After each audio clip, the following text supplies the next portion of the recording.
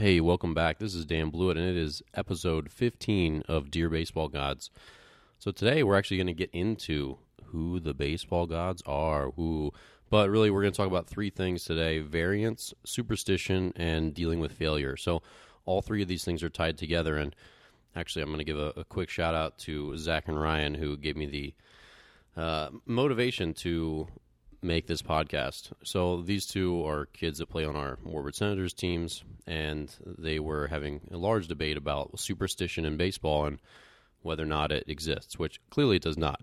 However, we're going to get into that today. So I'm going to start with a story. So if you don't know, I play poker a little bit on the side. Now that I've retired, poker is one of my sort of competitive outlets, and it's also sort of like an intellectual outlet for me. So the more I play it, the more I realize there's like incredible parallels to baseball, and that's partly because baseball is very different than a lot of other sports. So obviously, and don't take what I'm about to say with a grain of salt, because I never played basketball, I never played football, but in those sports, there's a little bit less subjectivity, I guess, in what happens. So you get the ball, you shoot it, it goes in or it doesn't.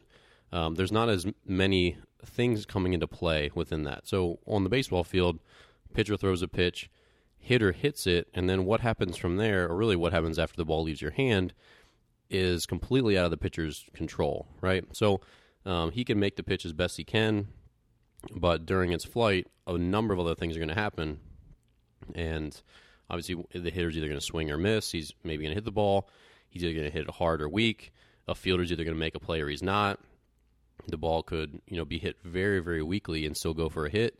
We've all seen 15 hoppers right down the line that become doubles, that become game-losing doubles, all those things. So there's just a tremendous amount of basically what we call variance in baseball, and it's something that good pitchers learn to deal with, and unsuccessful pitchers sort of freak out about, and they don't handle it very well.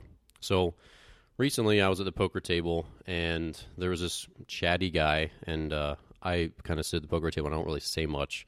In fact, I try to say as little as possible because it's really more for me to decompress than it is to chat with random strangers. But he kept going on and on about all these different things, and every time he'd lose a hand, he got really upset about it, especially when he had the better hand, like the better starting hand. So if you're not a poker player, having larger cards, especially large pairs, are better starting hands. So if you have an ace and a king, it's a great starting hand. If you have a pair of kings, it's the second best starting hand you can have. If you have a pair of aces, it's the number one most highly ranked pre-flop hand. So before any of the other cards come down in a no-limit hold'em game, a pair of aces is the best possible hand. So when you have that hand, you expect to win the vast majority of the time. Okay, so I had gotten dealt pocket aces a couple different times, and this guy had beaten me with, honestly, relatively poor hands that he called with a couple different times. And as we spent a couple hours at the poker table together, he had a lot of good hands that would get cracked here and there, or maybe he'd make the wrong play. There's lots of different reasons, but when he got his good hands beaten, he basically threw a fit about it. And he goes, "Well, I feel like I get beat all the time. I get a pair of aces, I get pocket kings, or I get ace king, and every time I get them, someone beats me. Like, this is bull crap. How do I always have such bad luck? How do I always have such bad luck?" But he was focusing on his own bad luck when he didn't realize that I had pocket aces against him 2 different times, and he beat me both times. I also flopped a straight, and he came back to make a flush on a really terrible call, and honestly some poor play by him, staying in hand when I bet pretty heavy. So he beat me 3 times with hands that he had no business basically beating me with. But because he made poor plays and he just got lucky, he came out the victor. So the way I handled my defeats of this guy, who I really didn't like getting beat by, I didn't really do anything. I just sat there and kept my mouth shut. So for me, as I play poker and get better at it, it's a kind of a testament to my baseball career in that I learned that sometimes you make the right play, sometimes you do the right thing, and things don't go your way. So if you don't have that that outlook as a pitcher, you're going to struggle, because if I were to go like pitch for pitch or hitter for hitter throughout my long baseball career, I would go insane realizing how many maybe good quality pitches I made that didn't record an out, that maybe went for a hit, extra base hit, home run, whatever, or maybe my fielders misplayed, or maybe just took a bad hop, maybe they hit it and it hit the base and bounced over my first baseman's head.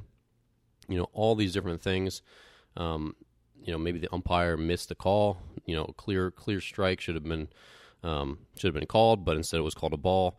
All these things, these are all completely out of my control, and I made it a habit to just sort of let them go as best I could, because really they're just sort of acts of nature, acts of God, whatever you want to call it, and they're beyond a baseball player's control. So what we call there is it's called variance. So in poker or any other kind of game of chance, there's sort of a set set odds, and in poker it's more controllable than almost any other table game. But within these set odds, you will still have upswings and downswings. So I'm going to share a little bit about I've been playing poker for about 4 months, and I played 20 different times. I play an average of 3 hours when I get a chance to play, and over the course of those 20 times, I've made $1,300. So, it's just a hobby for me, something to do, and the money just makes it sort of like a little more exciting. So, on average, I've made about $50 per 100 hands. So every 100 hands I play, you play about 40 to 50 hands an hour. I come out with about $50. The first 2 times I played, I lost $250. Obviously, I was like a brand new, and it was a quick like, hey, you're not real good at this, and you're kind of flustered, so I'll just take your money, kind of that kind of thing. But if you throw those out, for the remaining 18 times, I left the table making money 13 of them. So over the grand total of 20 times playing, I've lost money 7 times. I've gained money 13 times. My best stretch, I made $440 in a row without losing any. And my worst was I lost $180 over the course of 2 different playing sessions. So if you're to chart this all out, obviously this is an audio podcast, a graph would go great right here, but if you're to chart this out, it would be an upward trend. You could draw a nice line showing my progress over time, but there'd be large upswings and downswings. So over the course of a $0 to $1,300 graph, a $400 upswing, 440 was my best stretch without losing. That's a pretty steep line. And then to lose 180, which is about 15% of the total gain over time, is also a steep drop. So if you look at this line, it wouldn't be a linear progression. I mean, it would, over time, but if you go a little more of a myopic short-term view, there's a lot of ups and downs. But because I've been a successful player and I've read a lot of books and I've studied up and I know what I'm doing, over time, I make the right plays. So you're probably wondering, how does this relate to baseball? Well, it relates in a lot of ways. So especially as a pitcher, you have very little control once the ball leaves your hand. And when I say very little, I mean essentially zero. So everything that you can control happens up until the ball leaves your fingertips. And once it does, it's going to fly, according to physics, the only way it could fly based on how you threw it. And the hitter, his brain is going to do his little thing, and he's going to decide whether he wants to swing, where he thinks the ball is going to be, if he does swing, all those sort of things. The umpire is going to make his best judgment possible. And then let's say the ball is put in play. Pitcher has again, once it leaves his hand, he makes the best judgment he can of where he wants to throw it, how hard to throw it, how much spin to apply, what location to aim for based on, the previous count and the situation, all that stuff. Once he leaves his hand, all bets are off. So hitter puts it in play. It takes 5 hops. The physics of the ball, the initial trajectory, the initial velocity, the spin of it, the grass, the dirt, the moisture that day, the rain, all that stuff, all that, how good the groundskeeper is, all that stuff is going to factor to how that ball bounces. And then your shortstop's going to come into play. Say it's hit right at him. He's going to, pick up the ball, get into his stance. He's going to do his best to field the ball, and then he's going to make it sort of first. And so basically what I'm saying is, like, once the pitcher leaves his ball, and this is obvious, everything else is pretty much immutable. It's basically determined. The hitter's going to do his thing, the umpire's going to do his thing, and your fielders are going to do his thing, and physics is going to govern pretty much all the rest. So for a pitcher to get upset with results once he releases a pitch is really pretty illogical. It's kind of like if you're to build a car and then the car breaks down on you. Would you scold the car? You might be mad that your car broke down, but you wouldn't shame your car. You wouldn't send your car to its room. You wouldn't take away Netflix for a week because the car let you down. The car was going to break down the only possible way that it broke down, because of its component parts, because of the roads you drove it on, because of its service record, because of the salt from the road, depending on your climate. All those things, the car that you built was going to break down when it broke down, pretty much based on determinism and everything that had happened to it. So that's the same way once a pitcher releases his pitch. Now, as we talk into a little bit more about variance, it's one of those things where there's slumps, right? So if you have a hitter's batting average over the course of a season, and this is where variance comes into the hitting side of it, he hits 300 for the year. Let's say he only gets 100 at bats, just to make this simple. He gets 30 hits and 100 at bats. He might get 6 hits in a row. He might go 6 for 6, and then he might go 0 for 40, right? But over time, it's going to average out and be the same thing. You'd see this graph where there's a fluctuation. He has hot months, he has cold months, and all this sort of stuff. But if he's a good hitter over time, he's going to adjust, and being a good hitter over time simply means that he has upswings and downswings. So he has a 400 month, and he hits 200 for a month, and those 2 months average out to 300 hitter for those 2 months. So with all this stuff, baseball is really just a big game of trying to be consistent and trying to stay your course no matter what happens, and it's really just kind of like holding on when you hit one of those slump periods. So I remember really my whole last year was pretty much all slump, but in years 2015 and 2014 for me, I hit slumps in July, and I think it was in part because I threw a lot of fastballs, and I was a relatively predictable, kind of aggressive pitcher. So I was in the strike zone a lot. I didn't walk many guys. I struggled to throw my all-speed stuff for strikes in 2014, and so hitters, after they'd come around and seen me in a couple different games, they sort of have a good idea of how to face Dan Blewett. And so I had to be a little bit sharper as I went to combat the fact that they now had like a pretty decent scouting report on me, and they'd seen my pitches. They kind of knew what I was going to do and how I was going to act pitching towards them. So each July I hit this stretch. It was usually like 10 days to 2 weeks where I just pitched bad.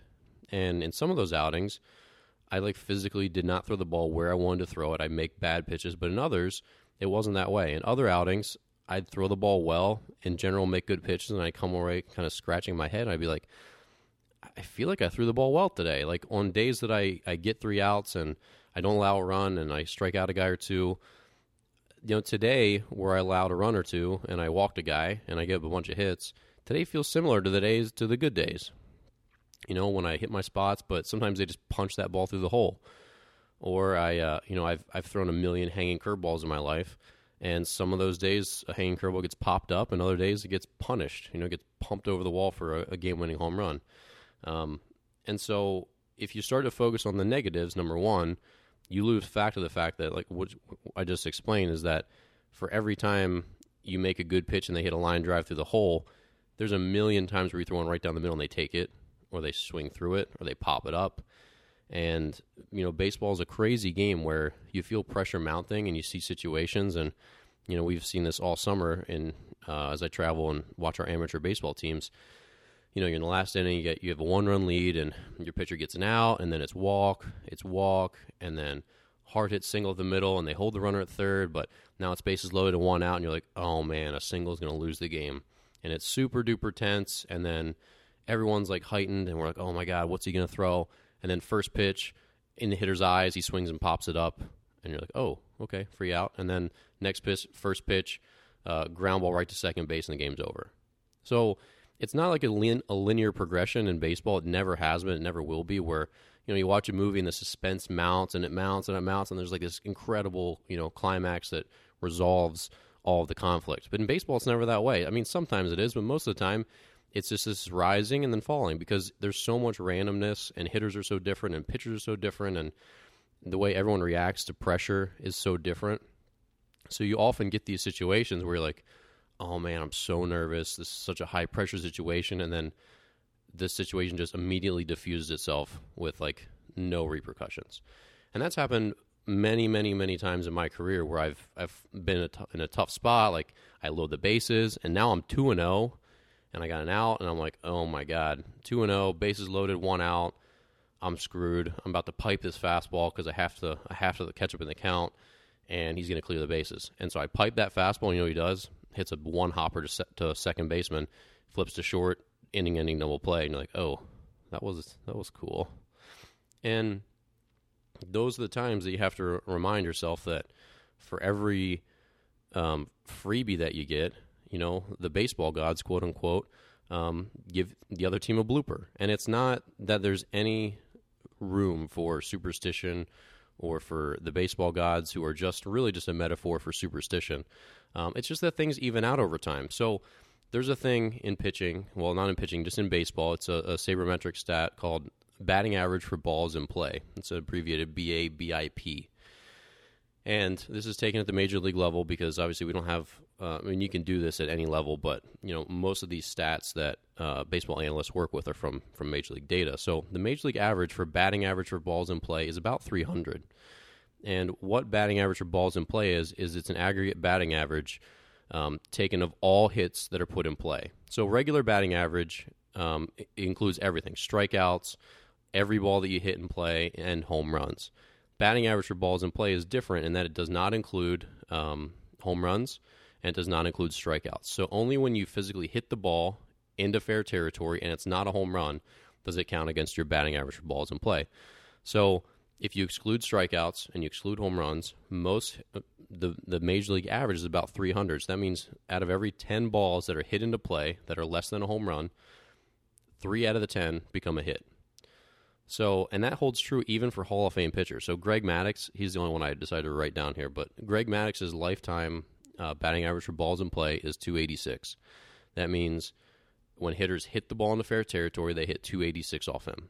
And that's 2 hits for every 7 at-bats. And I know that because that's actually my lifetime batting average. I was 4 for 14 this one weird summer when I played in a National League rules team in 2011.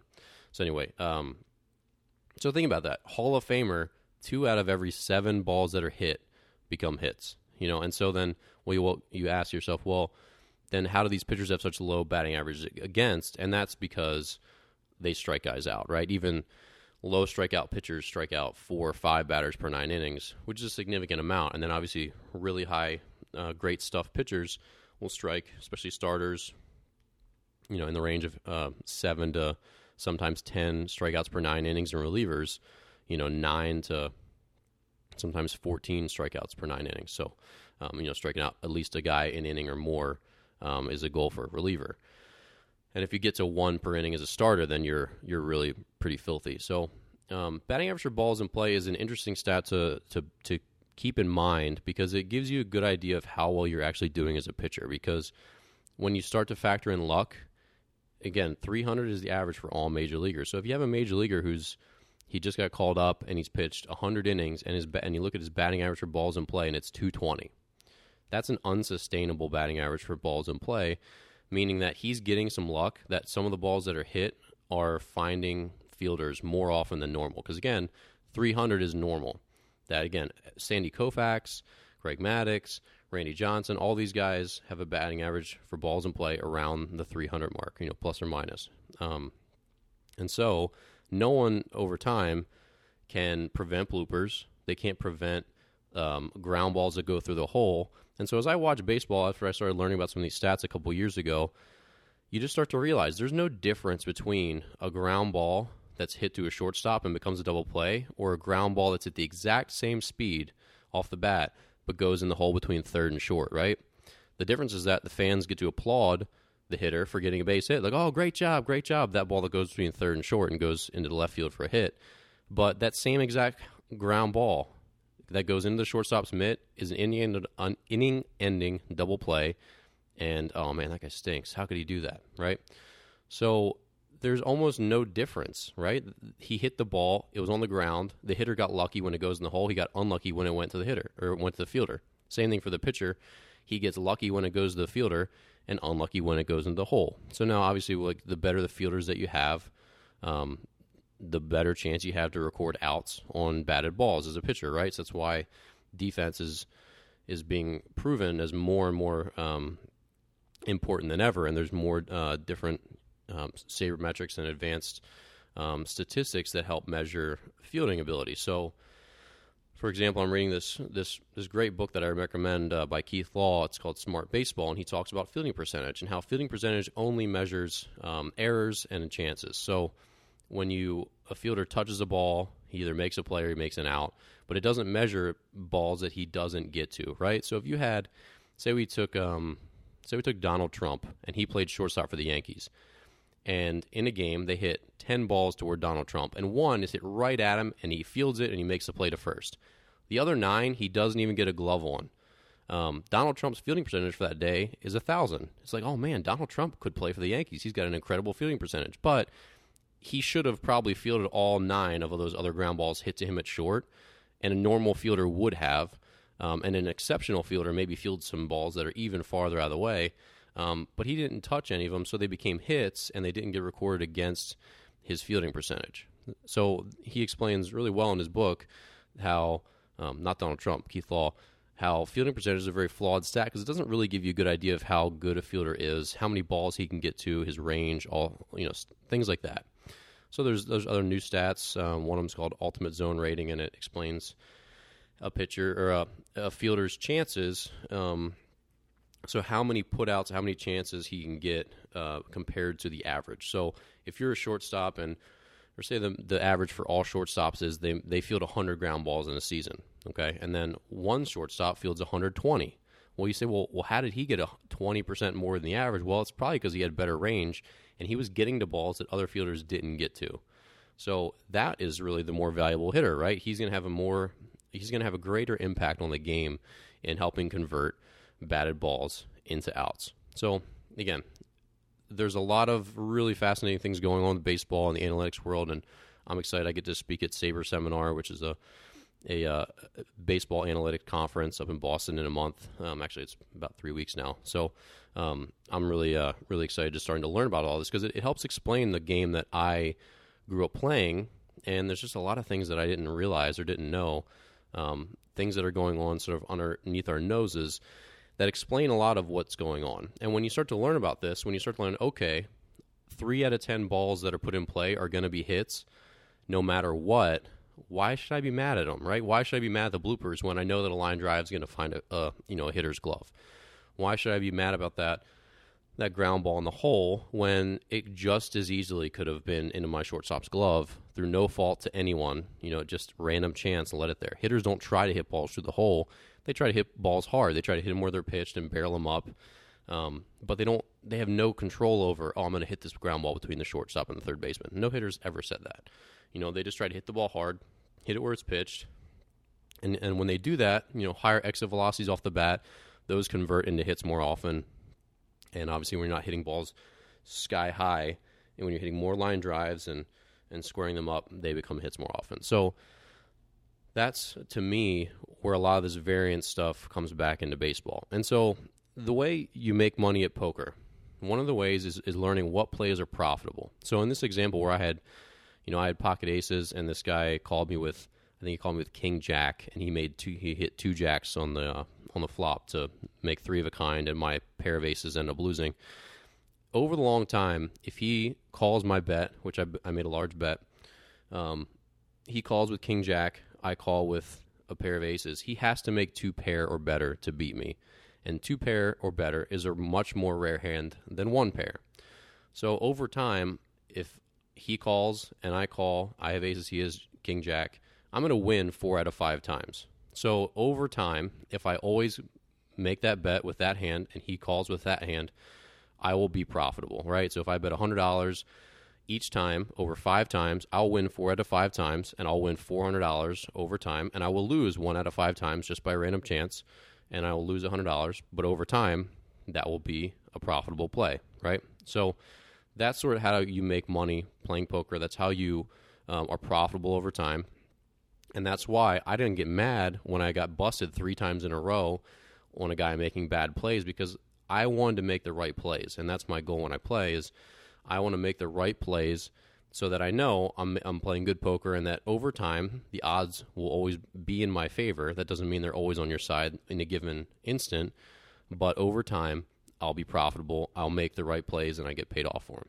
So in baseball, it's the same exact way, right? You throw the ball down the middle every time, you will get punished for it over time. when you make quality pitches. So when I make I hit my spot and I throw a pitch down and away around the corner, sometimes the hitter will barrel it up and shoot a line drive into the right field gap or down the right field line for a double.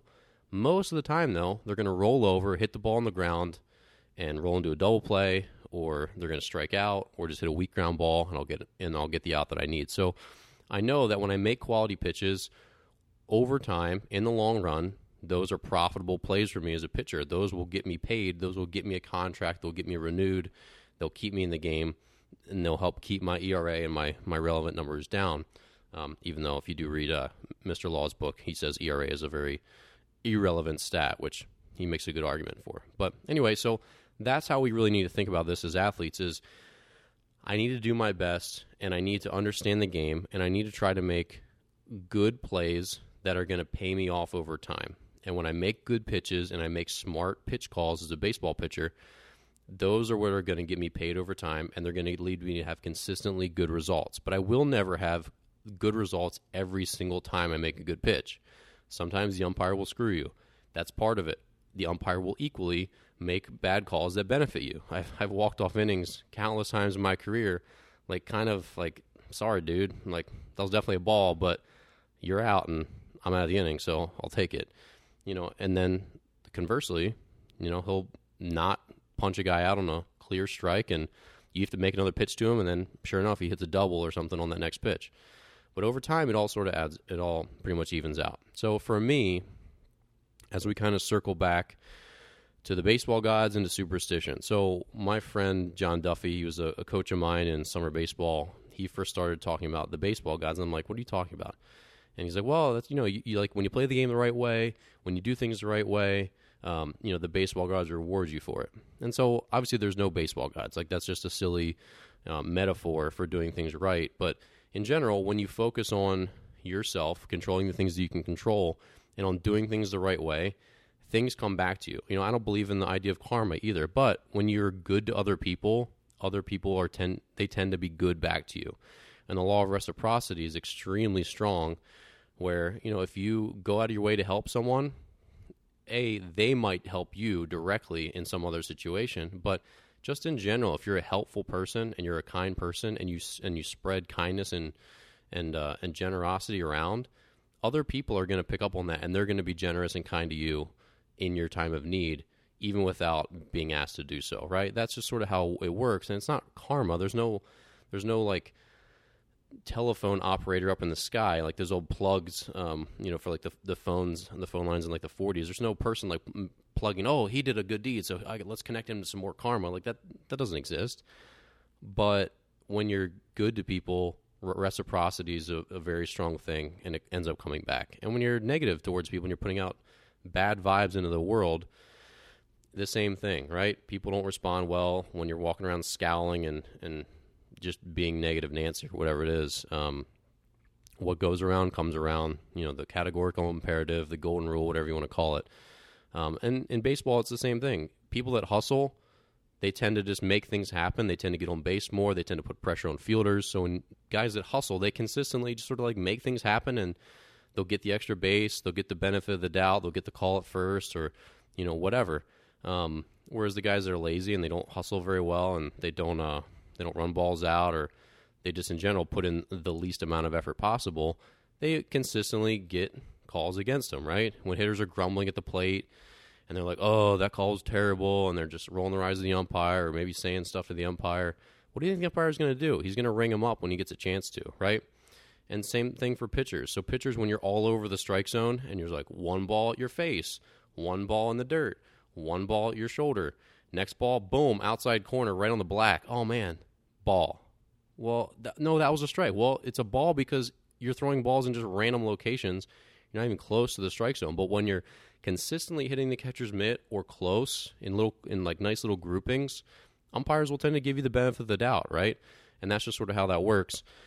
To me, that's part of the baseball god's sort of influence, is that when you do things the right way, when you're a good player, when you don't grumble when it doesn't go your way, and when you're positive and just accept the good things when they happen, you just sort of dwell. You end up just really more dwelling on the good things, and you sort of highlight the good things. So I'm certainly not going to get into real religion, but if you're to pray every night for something, so if say every night I pray for, I don't know, rain, it's not going to rain every night.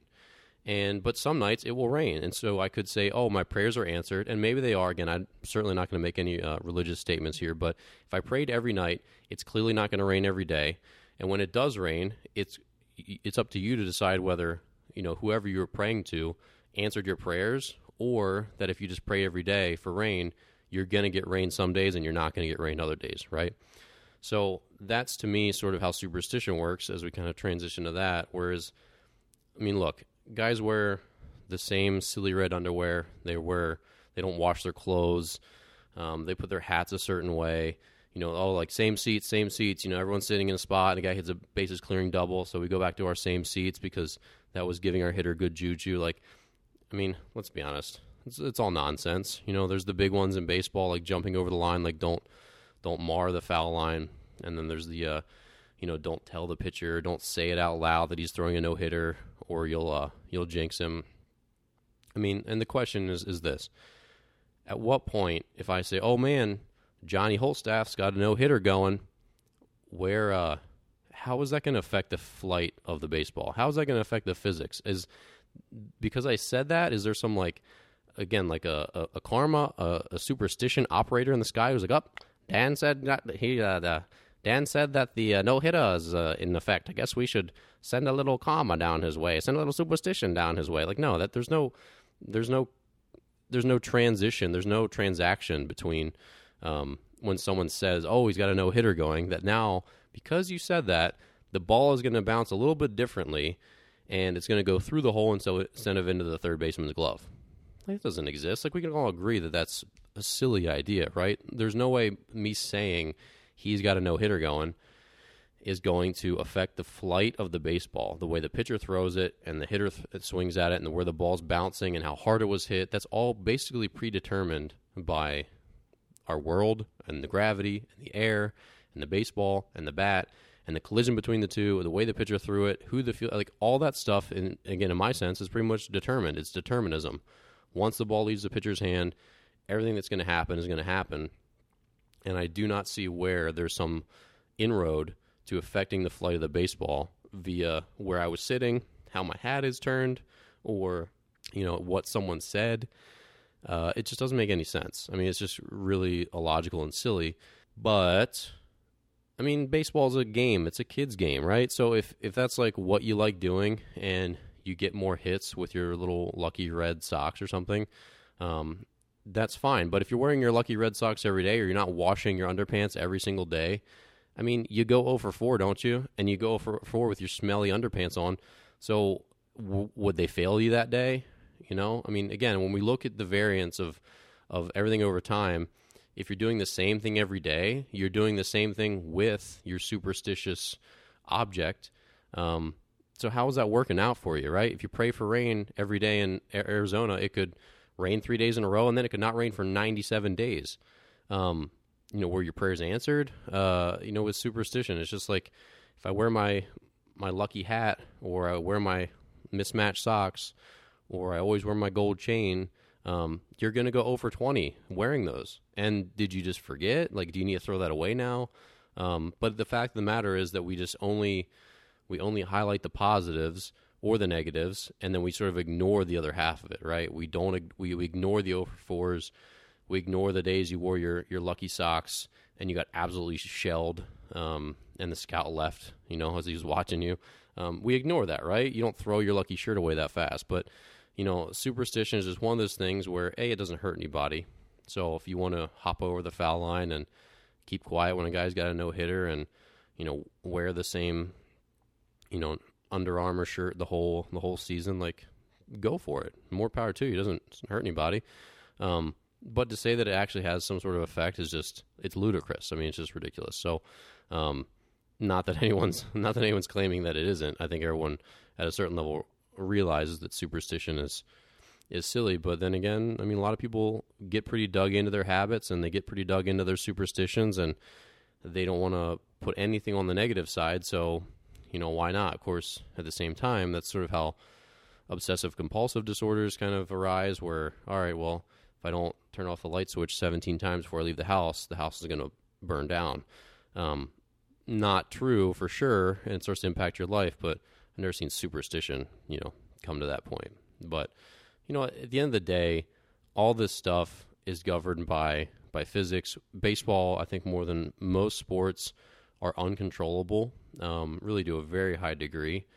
And if you're not good at dealing with failure and dealing with all that, it just makes it a very difficult sport to have good command of, because you really just can't command it. You can't control so much about baseball compared to other sports. There's just so many other things that go into your ERA, into your fielding percentage, into your batting average. All those things, there's so much luck involved. And famously in the movie Bull Durham, the main character, Crash Davis, talks about the difference between a 250 hitter and a 300 hitter over the course of, a full Major League season. And it's only 25 hits. And he's like, 25, dying quails and humpback liners and whatever it is that he says. But 25 hits, it's crazy. You play 162 games, and that's one extra hit in 25 of those games. That's one extra hit every sixth game. A little more than sixth game. I mean, that's just crazy. If you get one more broken bat liner over the shortstop's head every sixth game, you become a 300 hitter and a Hall of Famer versus a 250, average sort of replacement level player. So, baseball is just funny like that, and it's a tough sport to deal with because of that. And like I said, the slumps are something that's really tough to come back from sometimes. So I remember in 2014, I hit my rough patch. And I remember I got a loss in one game, I got a loss in the next game, and I was terrified that I was going to get 3 straight losses. I got walked off twice in a row, and I just remember just feeling like completely powerless, like this is terrible. Because when patterns get going, they're sometimes hard to break, and the biggest thing is that you mentally start to break down with it. So I just remember that, this was 2015. So I was the setup man. So I pitched the 8th inning in save situations, and I pitched the 9th inning when it was tied my whole season for 2015. It's one of the best years of my career, but I struggled in the second half. So in July, I had a pretty rough 2-week stretch. Saw my ERA balloon a little bit above 2 for the first time that year, and then it eventually came back down. But I just remember this 3-outing stretch where we were struggling to score runs, and I was pitching in tie games on the road every single night. So I gave the game losing run on one night, and then I gave up. I think I got walked off the next night with a base hit or something, and then I just remember pitching that third time, and and I was mentally definitely thrown off by it. I was frazzled, and I was like, I've lost the game. Each of the last 2 times I've gone out there, I got a loss. I got walked off. I blew the game for my team. What if this happens the third time? That was going through my head. What if this never stops happening? What if I just continue to blow games until they get rid of me? And it's hard to come back that way. And oddly enough, I threw okay in both of those 2 outings where I got losses. I could have pitched a little better. I probably should have chosen different pitches looking back on it.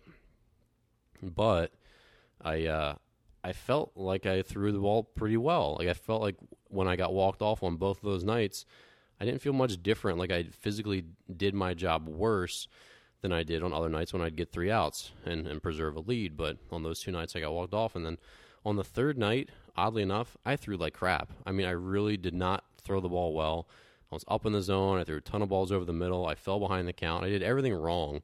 That usually results, on average, in me giving up runs and lots of hits and base runners and walks and having an unproductive night. And on the third night, I threw like crap, and I got 3 outs. It was like pop up, fly ball. And it's like, okay, thank you. I needed that. That was big for me mentally. But that's just sort of how the game is. And so you have to be mentally strong to kind of see through the rough patches where, all right, I know I didn't get good results, but I felt like I threw the ball well. Maybe you bounce it off some people who can be objective with you. But you just can't panic and you can't freak out every time you don't get good results. Because if you do that, it starts to spiral out of control. And then you become a problem. If you go out there and start pitching with fear, then you're really in trouble. And that's true not just with pitching, but with any sport. If you start going out there expecting to lose or afraid that you've lost your edge, then it becomes a self-fulfilling prophecy. You will lose your edge because you're afraid that you have, or you think that you have. So that's where just like having an even temperament and some professionalism and really just being kind of arrogant about it. It's like, look, if I blow a lead, it was a fluke. If they get hits off me, it was a fluke. Even if it happens 5 times in a row, they were all flukes. And sometimes, just like in poker, that happens, and it'll be fluky for a while, and then it'll just sort of right itself, because over time, it's going to right itself. You get a coin today. If you want to test this out, get a coin and do 10 flips. See if it lands heads or tails 10 times. It's not going to be 5 of each, probably.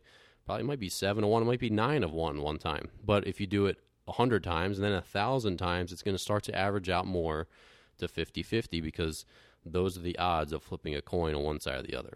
So, that's sort of where we kind of get off the ship, is like we have to ride the storm out and remind ourselves that what we're doing works. But at the same time, and this is where it gets tricky, is that at the same time, we also have to be introspective enough to know when things aren't actually working, when this slump needs to be paid attention to, and like, look, I'm not getting results, and I'm not just going to like weather it. I need to see what's going wrong. I need to fix it. So it's always been a little bit of that with me. So when I had my bad stretches, I remember one game I was on the road, and I let the leadoff hitter on, and he ended up stealing second base on me, so the winning run was on second. And there was a guy at the plate. He was a former big leaguer. He played for the Cardinals. And so when you know enough about guys, and I'd faced him before, and I'd thrown fastballs by him, actually, he kind of declined in his day since his peak of his career. But so I knew that I could basically throw the ball by him if I needed to. But at the same time, I'm like, but he was a major leaguer, and he was a really successful player. Certainly I can't just throw 6 fastballs in an at-bat and not expect him to, like, figure it out and catch up to 1, right? Like, that's pretty reasonable to think. So I just remember I had the runner on second, and he was late on fastballs. I got the 2 strikes, and he was late, and I'm like, all right. Like, I don't throw a 99 miles an hour. Like, I'm low to mid-90s, and so sooner or later, the more fastballs he sees, like, this guy's going to catch up. And I was just trying to figure out, like, when do I switch pitches? When should I throw a curveball or changeup or whatever and, finish him off? But he kept being late. And my big concern in this situation was that if he just catches up enough to punch a hard-hit ground ball through the right side hole, the game's over, right? The runner on second, the guy was fast. It didn't require a home run or a double to end the game. It just required a single. So I was just getting more and more afraid that if I kept throwing fastballs, he was just going to hit one hard enough in the infield to the right side, get it through, and the game's over. So finally, after this long at-bat where he just keeps fouling stuff off, he's still clearly late, I decided to go curveball, and I hang it. It wasn't the worst curveball I'd ever thrown, because when people say hanging curveball, in one sense, it's like when you throw a cement mixer where you don't spin it very well, and it doesn't break very sharp, and it just sort of hangs up there. But then the other sense is curveballs that are thrown well, that have good bite and good depth, and they're thrown like they're a quality pitch, but they're thrown into the strike zone, so they're for a called strike. So really, it's kind of a it's kind of a, I don't know, it's a misnomer, because Clayton Kershaw could throw a curveball that's right down the middle for a called strike on the first pitch. Hitter doesn't swing. That's a good pitch. Like, that's where he needs to throw it to get a called strike. But then if he throws that later in the at-bat and the guy golfs it into the bleachers, they call that a hanging curveball. So it's not that it was hanging, but it was definitely in the wrong location for that point in the at-bat. So once you get 2 strikes, as long as it's not like 2-2 or 3-2 probably, if you're ahead and you have 2 strikes, you're probably just going to bounce the curveball, throw it bouncing off the point of the plate, whatever. So in this case, my intention was to bounce it. I didn't want him to be able to hit it. He'd seen so many fastballs, blah, blah, blah. And, of course, I threw the one that broke right into the middle of the plate, and he picked it up, and he just golfed it out. And as soon as it left his bat, like, he kind of shouted, and, his dugout erupted, and it was like a no-doubter. So it was like 7 fastballs, and then I threw a crappy curveball in the middle of the plate, and he smashed it. Game over, walk-off 2-run home run. So as I'm walking off the mound, obviously I was really mad. I was also having a bad stretch, and it was like the icing on the cake. And a day later, after I calmed down, my buddy was like, dude, what were you doing? He's like, he was nowhere near your fastball. Everyone thinks you're an idiot for throwing that curveball. Like, why would you do that? I'm like, I mean, he was going to adjust sooner or later. I'm like, I just didn't want him to put a ball through the hole. And I figured, if I just bounced a curveball, he's like, yeah, sure, you could have bounced it, but you gave yourself no margin for error, because if you didn't, that was what was going to happen, because he wasn't making an adjustment. Yeah, he was late, but just because he's late doesn't mean he's not making an adjustment. So he was still spraying balls like over the dugout, after even like foul ball 6 and 7. And so, he wasn't making an adjustment, but I was reading into it, something that wasn't there. I switched pitches and I got punished for it. So in situations like that, that was a slump that was caused by poor pitch selection and, maybe not reading the situation well. But at the end of the day, it was just in this broader sense that, you have to just, in one sense, continue to pitch to your strengths, but also figure out when you start to make adjustments when you're not going well. So in both these seasons, in the first season, I didn't have a good off-speed pitch. So when I hit my slump, I started to develop another pitch that I could hopefully throw for a strike a little more. I started throwing a cutter, and I still tried to find my curveball and changeup, and they were just really inconsistent. But that slump in that 2011 or 2014 season, it just helped me. I was like, look, I just need something else to get him off my fastball, because they're starting to figure it out.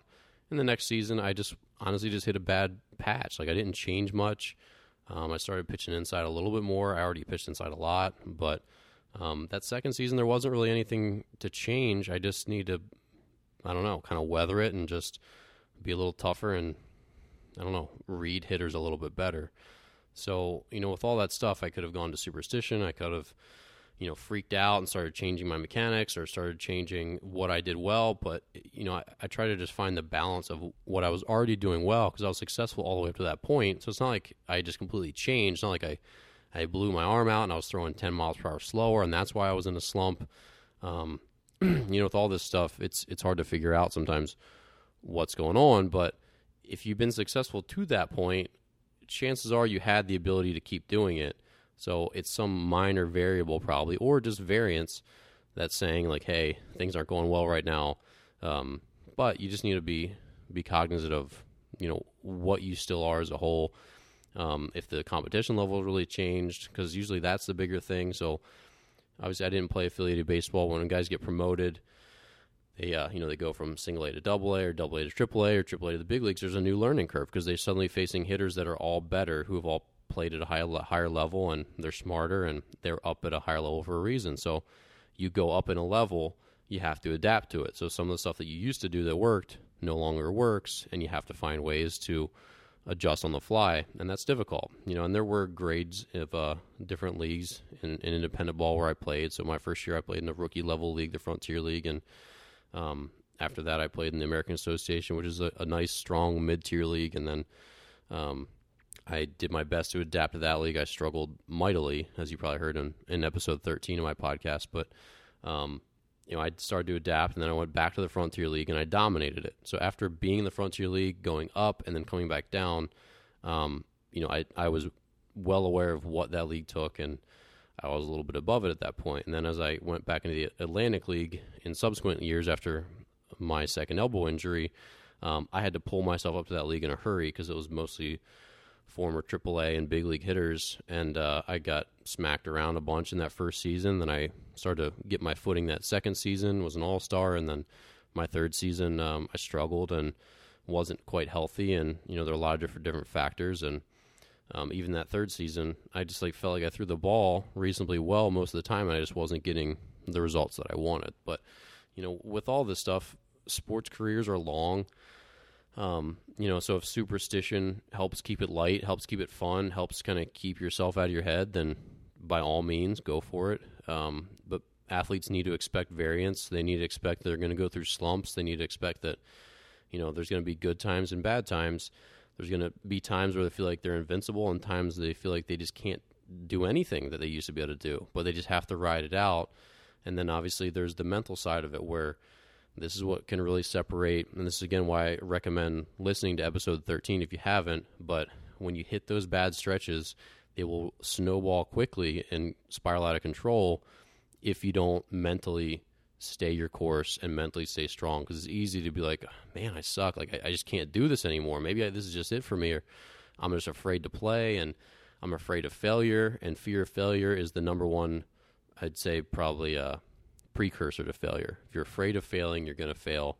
You have to play with a nice, relaxed mindset and an aggressive mindset and some fluidity. And when you're afraid, and you're afraid of consequences, and you're afraid of failure, and you're afraid of competition, you just can't do it like that. So, with all this stuff, I highly recommend starting to read into a little bit about advanced baseball metrics and sabermetrics and all that stuff, because it helps explain in a lot of different ways what's going on around you as a baseball player, and it'll explain away some of the bad stuff, just like with understanding of batting average for balls in play. And it'll also just give you some insight about how to play the game to optimize your strategy to do well over time. Just like in poker, I read 6 different poker books to prepare myself for a game that I never played before. And they gave me the tools to then start to marry that with my own experience as I started to play it and get my feet wet. And same thing with baseball. Like, there's more knowledge out there than ever.